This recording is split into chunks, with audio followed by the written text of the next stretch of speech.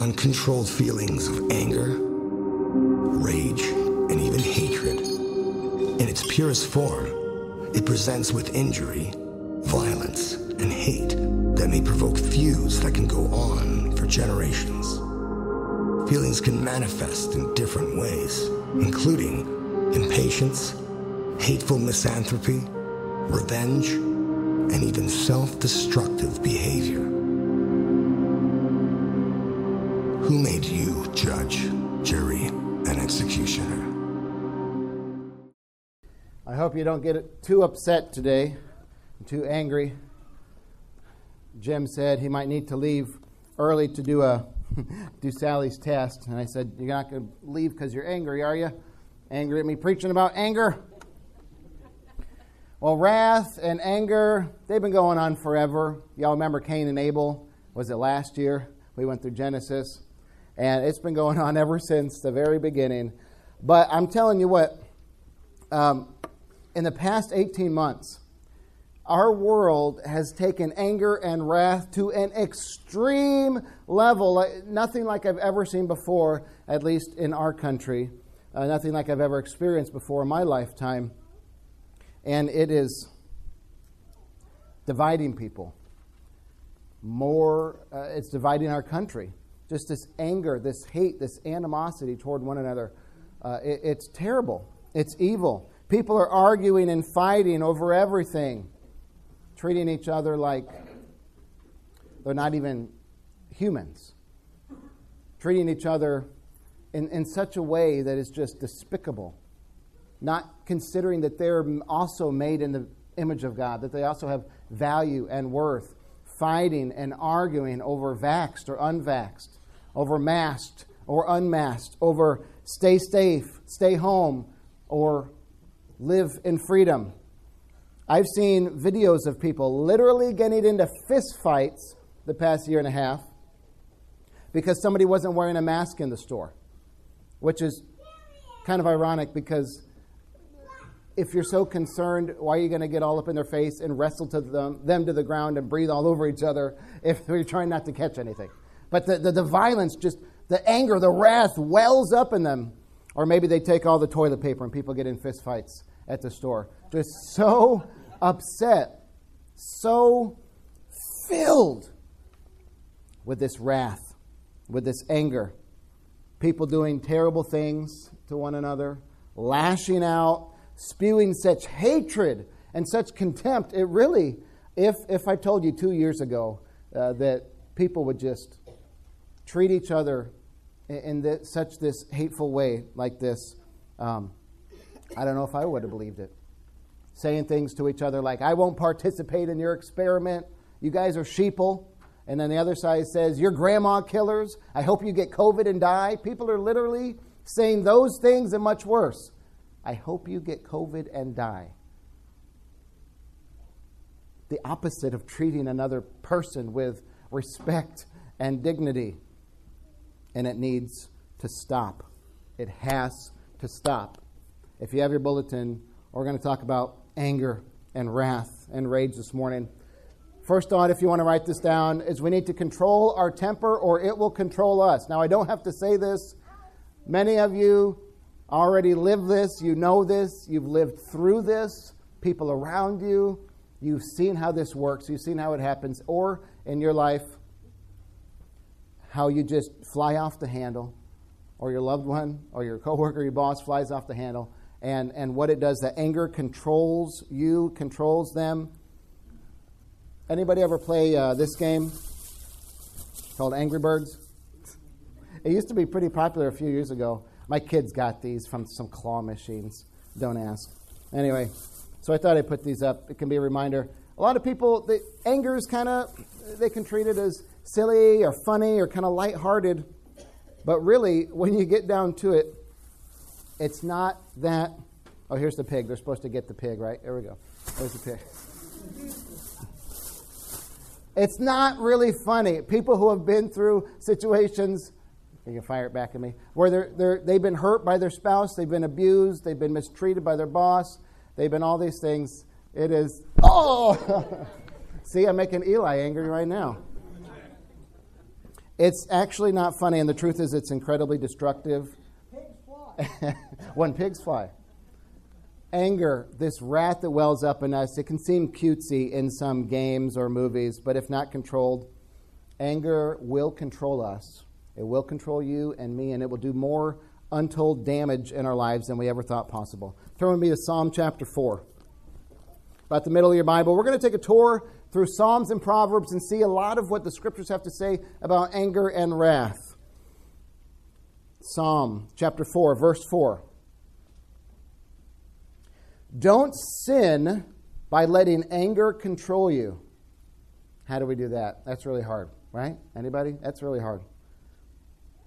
Think about it overnight and remain silent. Boy, if we all lived by this, how different our world would be.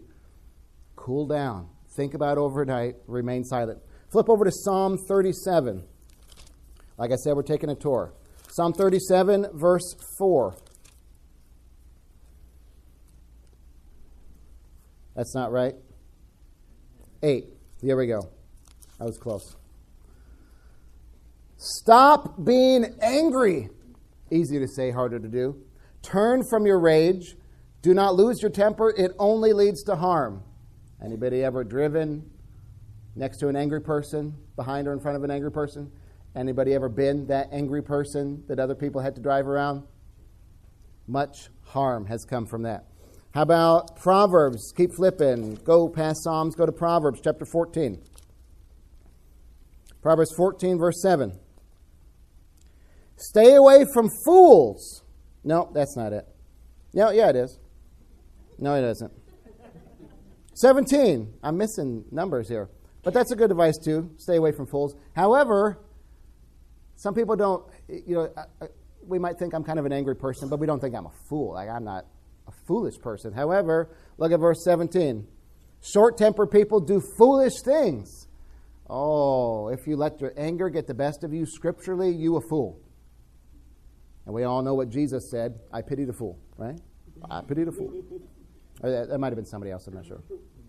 Short-tempered people do foolish things, and schemers are hated. Keep going. Proverbs 14, verse 29. People with understanding control their anger. Here we go again. A hot temper shows great foolishness. Have you been showing great foolishness to yourself, to the people around you? I see a few grimaces like, I don't want to do that, but I do sometimes. Proverbs 15, verse 1. So how do we combat this? A gentle answer deflects anger, but harsh words make tempers flare. Do you make tempers flare? Other people around you, they're going to do what they're going to do. You can't control their attitude, their behavior. But are you going to put more fuel on the fire of their anger and return anger with anger and make it into a huge blaze? Or are you going to do a gentle answer and deflect their anger?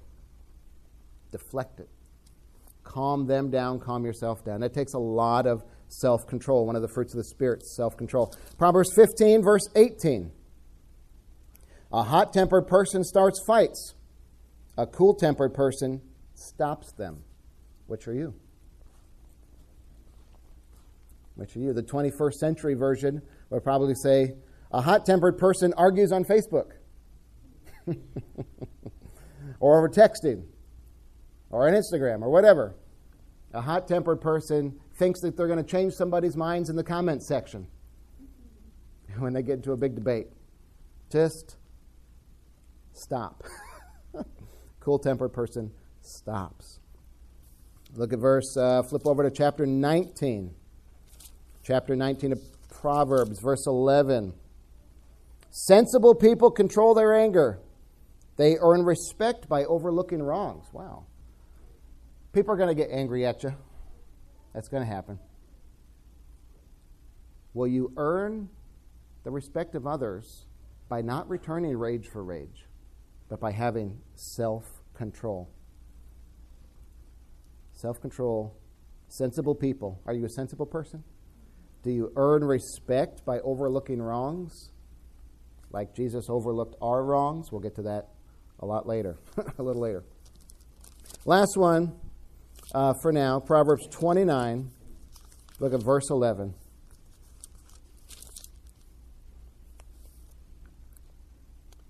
Fools vent their anger, but the wise quietly hold it back. Have you ever said things like, I just need to vent right now. I just need to vent. You a fool. Sorry. Not sorry, I'm just a messenger. Fools vent their anger. Oh, I hate it so much. And we do this, every day? Constantly, all the time? There's so many things we can complain about. But when you look around the world at places like Afghanistan, China, North Korea, a lot of places in Africa, all the atrocities going on in the world, Haiti. When we look at the world and what other Christians are going through, being executed, tortured, beaten, raped, put in prison, maybe we should have a little bit more of that perspective. And the person in line at the grocery store in front of us writing a check, maybe, calm down, Dan, maybe it's not that big a deal. Or they take forever in the line in front of you. And they got 13 items and it says 12 items, and I know because I counted, and they need to go over there, and I need to go over, and I got to go. You're going to just vent your anger, just let it loose, or quietly hold it back. To sum up, we could say the anger is a desire for vengeance. Have you ever wanted to get somebody back? Or it's also an emotional resentment based on a perceived injustice. And I say perceived injustice because we're not always wronged. We just see it that way. That person cut in front of me on purpose. No, they might not have even seen you. They weren't trying to, they had to switch lanes to get over here, to get to the doctor's appointment, whatever. It's a perceived injustice. And we feel like somebody's done us wrong. And sometimes we can be so petty, can't we? So stinking petty. We get upset because we lost a card game. We flip the tables of the board game, or maybe that's just my kids, right? Or maybe your spouse just leaves their dirty socks and their dirty underwear on the floor, and why can't they just pick up their stinking clothes every day? Or maybe you go to the restaurant or the coffee house, and the barista or the waiter or the server, they get your order slightly wrong, and you explode in a fit of rage. I ordered a mocha half-calf frappuccino with the thing and the pudding pops and I don't know, whatever you got. Well, the tops and the whipped cream. And I said soy. I said almond milk. And they put regular milk. And they were 5 minutes late with their salad, so I'm going to dock the tip. Okay. Chill. Take a chill pill. Think about what other people are going through. You are sitting in a restaurant. Somebody else is making your food and doing your dishes. We should be so thankful. And yet we get so entitled. And when we get entitled, we get angry when people mess with our expectations in our perfect world. And we think things should be like this. We think life should be like this, and when it's not, when people have not met our perfect expectations of them, then we just explode. We turn into the Hulk, and people in our life run from us because they see that look in our eyes of rage.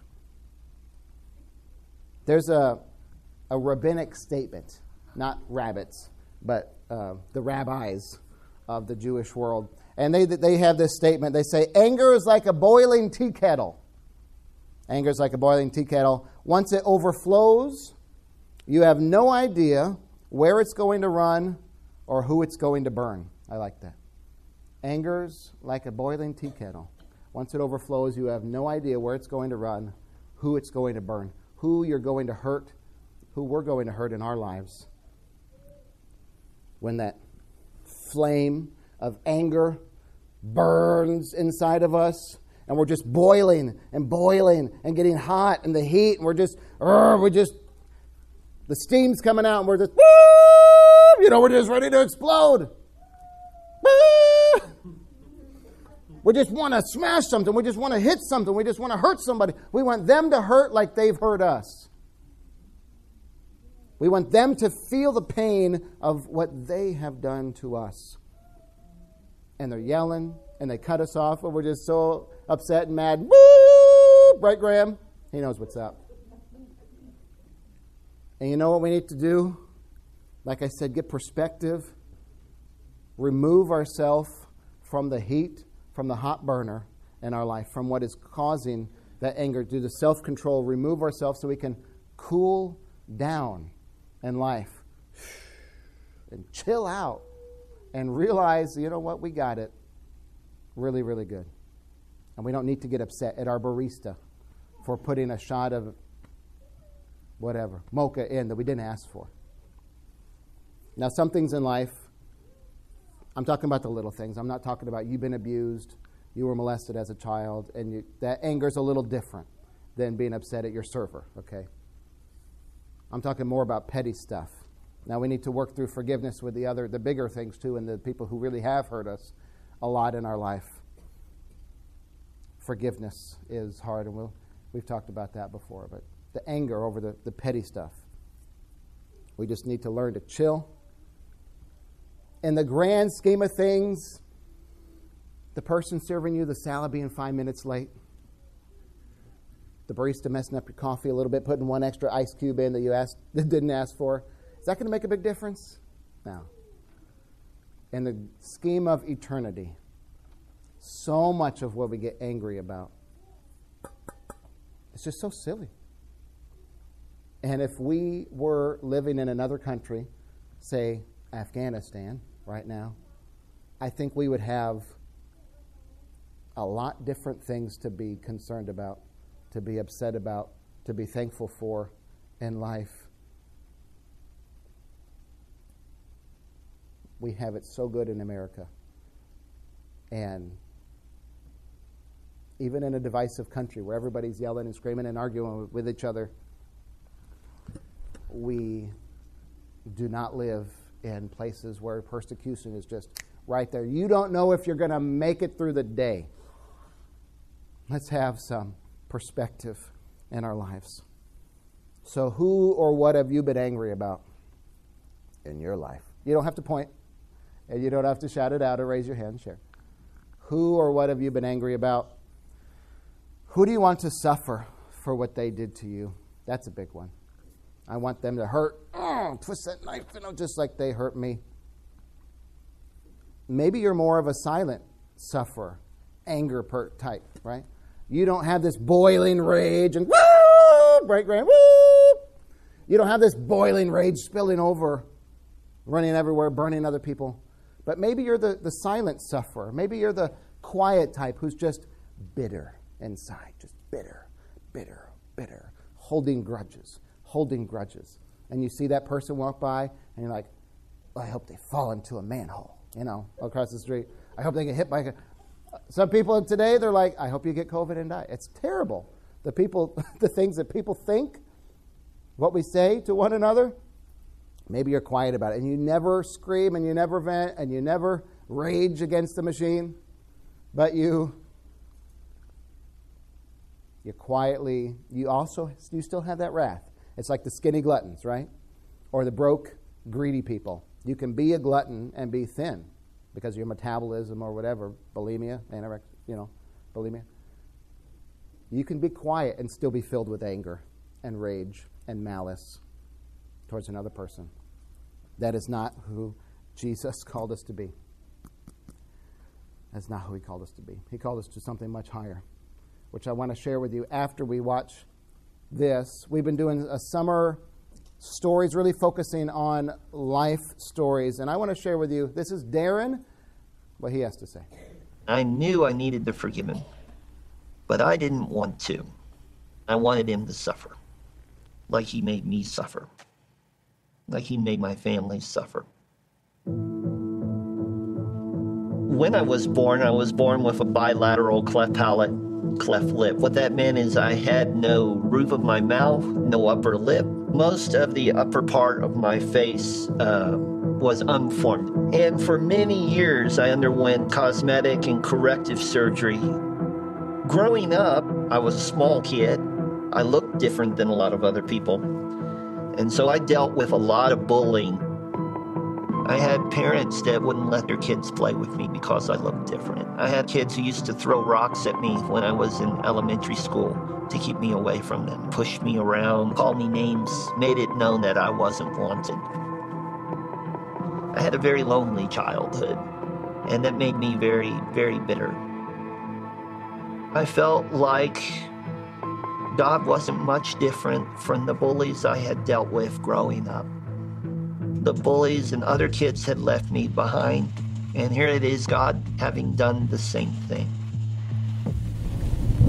One Wednesday night, we gone to church, and it was cold, it was dark, it was raining, and my mother was sitting next to me. And I asked her, I said, Mom, why did God make me so ugly? She didn't answer me right away, which kind of unnerved me a bit. And instead, she said, Darren, I want you to look at the windows on the side of this church building. You see how those windows are dark? You wouldn't give them a second glance. And she said, what do those same windows look like on a Sunday morning when we're worshiping and the sunlight is streaming through all these brilliant colors falling on our faces? And she said, God has made you beautiful like that. You are a piece of that window. Son, you just have to have the eyes to see it. You've got to trust him. And it was really the first time I can remember having an adult thought. Do I believe my mom? But even more so, do I believe God? When I got older, my wife and I had moved out to California, and we were living on the western slopes of the Sierra. My wife was making good money. We had a happy, healthy 3-year-old daughter. The future looked very bright. And that all came to a screeching halt on August 20th, 2006. I'd gotten up that morning. I was headed to church. A man was intoxicated and high on prescription pills. And he came up the blind rise on this hill and crossed the double yellow line and hit my car head on at 60 miles an hour. The whole front end of the car collapsed and crushed both of my legs. I had acid burns on my arms from the car battery exploding. Even though I was wearing a seatbelt and the airbag went off, my head still went into the windshield, so I suffered a major concussion. My left hip was shattered, my right lung was collapsed, and I was bleeding to death. I was broken. I was very broken. I spent the next August to October having surgeries. The surgeon said, before your accident, you were a 36-year-old man. He said, you're leaving this hospital with the body of a 70-year-old man. And we're going to have to amputate your right leg below the knee before you leave this hospital. You've just lost 20 years of your life. That didn't only make me stop and think that my body was broken. That really kind of broke my spirit. And it really made me question God.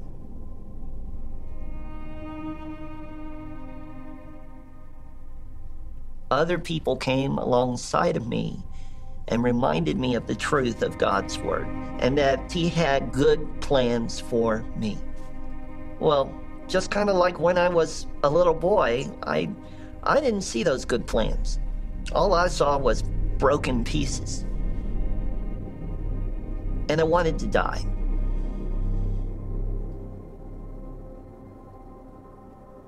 But God had other plans. All this time, this chaplain, Jerry Roberts, just kept coming back to me, and he wouldn't leave me alone. He was really getting on my nerves. But he kept coming back to me, and he kept saying, Darren, God has a calling on your life.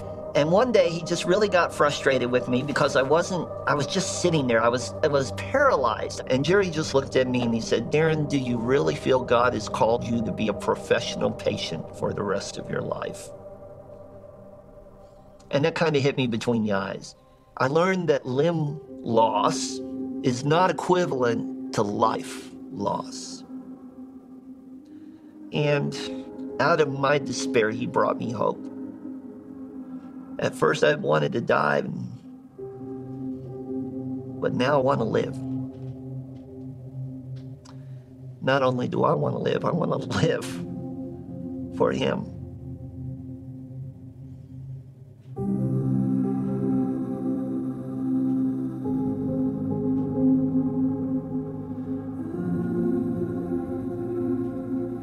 They held a court hearing, a restitution hearing.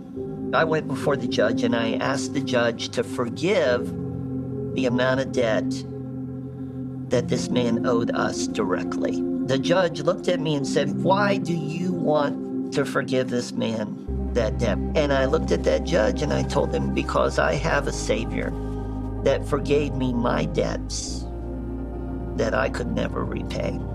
And he looked at me, and then he looked over at the court reporter. And he said, I want you to take every word that Mr. Ray had said, and I want you to send it to this man and have the warden read it to him. When I learned how to forgive this guy, it made me better and not bitter. And I think it really, really helped me to heal.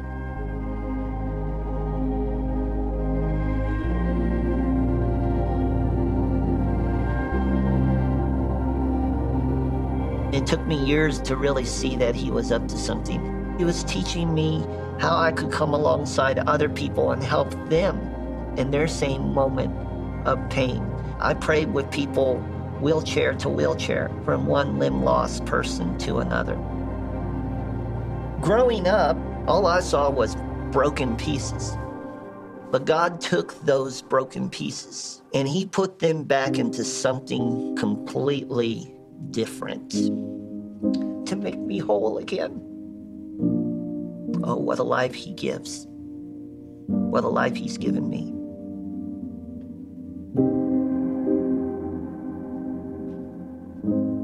My name is Darren Ray, and I am second.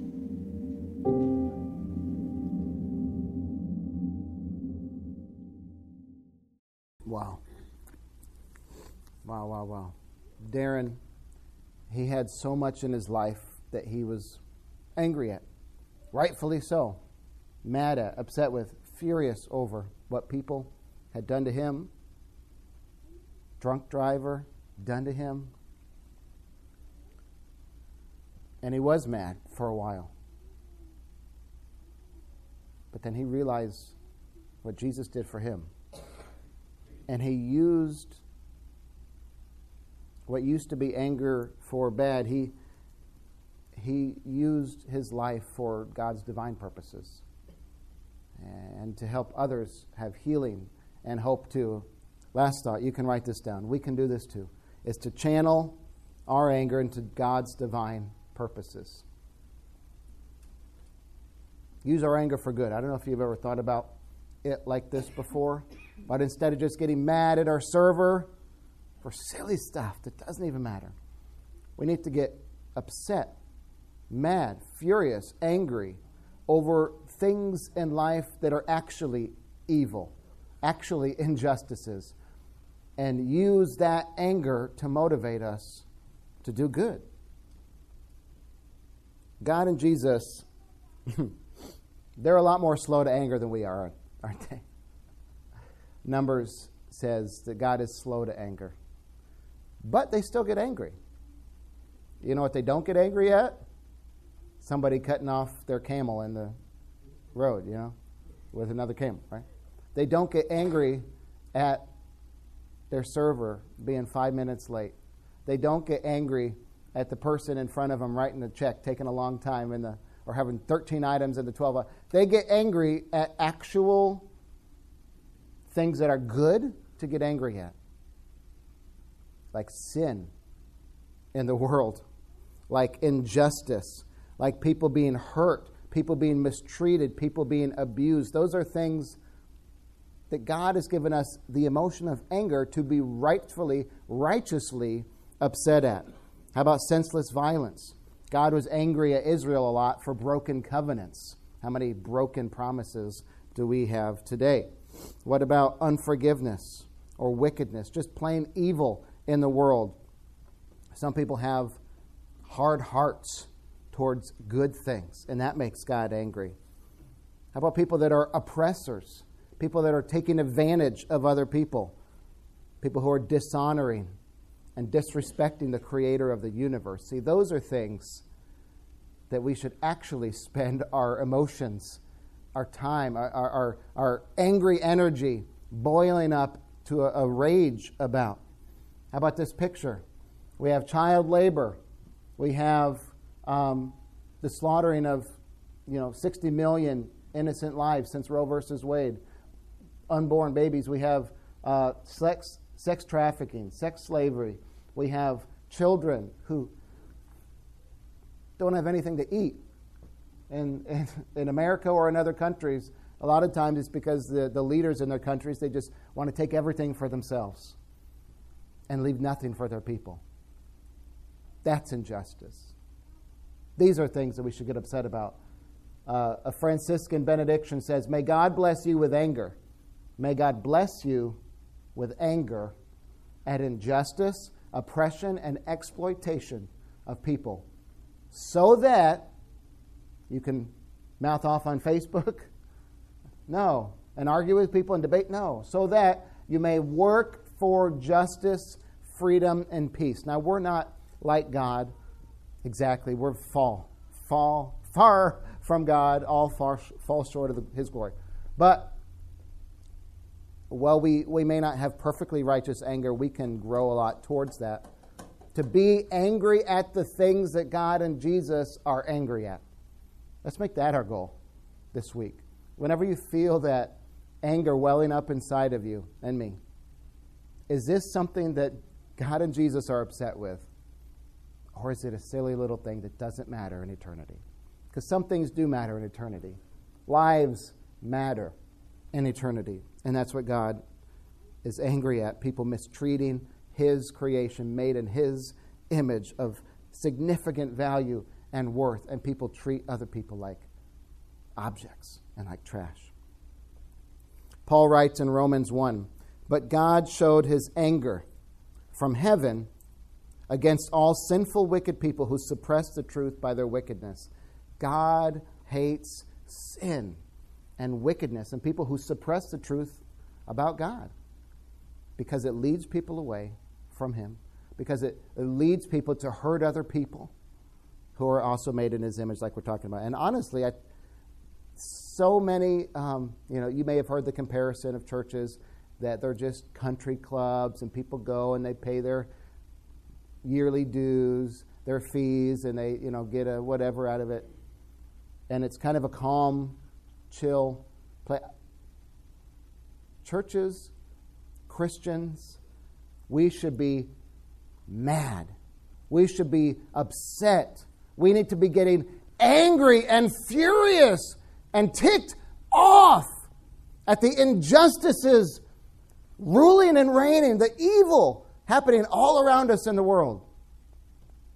Not just sitting in our comfy chairs. I know we go from here and be the church, but when we leave this place, we gotta not just be comfortable Christians living in our little bubbles, doing nothing for God's kingdom work, but we've got to, in our heart of hearts, understand the evil that is happening all around us and say, we will not sit idly by any longer.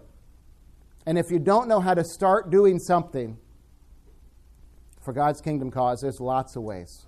Maybe I'll send out some resources this week. Lots of online things you can get involved with, helping give money to causes all over the world to fight injustice.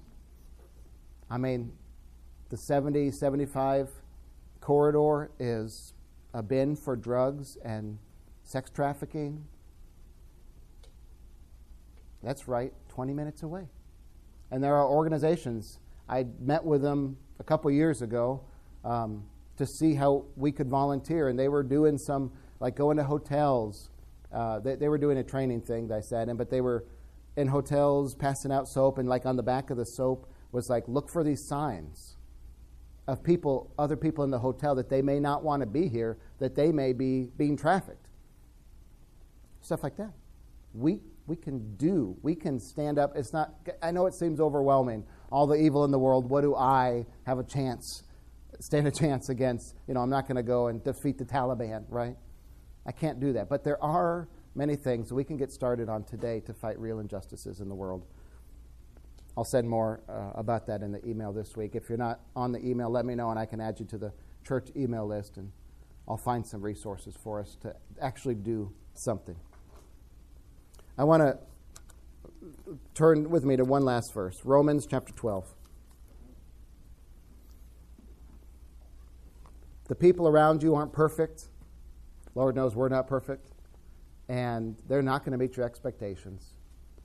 Are you going to get angry with them?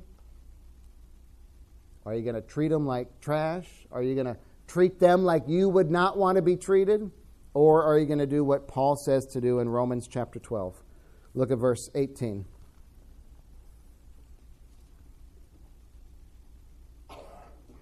Let's do 17. No, 16. This is good stuff. Verse 16. Romans 12:16. Live in harmony with each other. Don't be too proud to enjoy the company of ordinary people, and don't think you know it all. Never pay back evil with more evil. Do things in such a way that everyone can see you are honorable. Do all that you can to live at peace with everyone. I like the version that says, as much as it depends on you, live at peace with everyone. You can't control other people, but we can learn to control ourselves. Verse 19, dear friends, never take revenge. Leave that to the righteous anger of God. He's got it covered. For the scriptures say, I will take revenge. I will pay them back, says the Lord. Instead, if your enemies are hungry, feed them. If they are thirsty, give them something to drink. In doing this, you will heap burning coals of shame on their heads. Don't let evil conquer you, but conquer evil by doing good. Is that the kind of people that we are going to be? Is that how we are going to use our wrath and our anger righteously, correctly, rightly, in a way that actually combats evil in the world? That's what God gave us, that emotion to do, to fight for His kingdom causes, not to go off on the barista at Starbucks, slap them around because they're your servant, and you feel like you can do that. So are you angry at the things God and Jesus are angry at? Or are you and I angry at frivolous, silly matters that don't make a lick of difference in eternity? We're going to sing one last song, and I want to close with these words from Paul in Ephesians 4. Don't sin by letting anger control you. Don't let the sun go down while you are still angry, for anger gives a foothold to the devil. Are you giving a foothold to the devil in your silly anger? Get rid of all bitterness, rage, anger, harsh words, and slander, as well as all types of evil behavior. So what are we going to do? Fill that gap with, instead of bitterness, instead, be kind to one another, tender-hearted, forgiving one another, just as God through Christ has forgiven you. And that's really the key. That's what Darren discovered. Remembering how you and I have been forgiven by Jesus changes completely the way that we interact with those around us. And instead of harboring that bitterness and grudges and rage and anger and unforgiveness towards them, it's hard. But we can learn to forgive the people around us who do not deserve our forgiveness, because that's where we were at with Jesus. We did not deserve it. We could never earn it, and neither do the people in your life. You're going to be angry. You're going to rage. You're going to boil over, burn everything around you. Or you're going to be use your anger to do good in the world and be forgiving to people who don't deserve it, to show them how good Jesus is in your life. Would you stand with us and sing praises to our incredible Savior?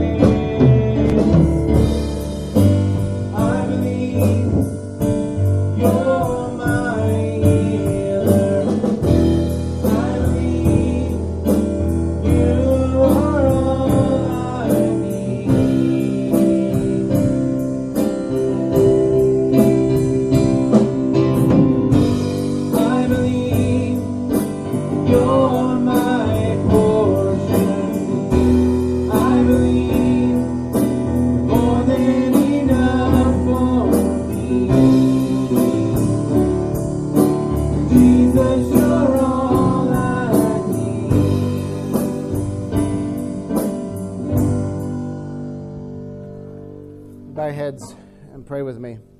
Lord God, we know that you can indeed do the impossible.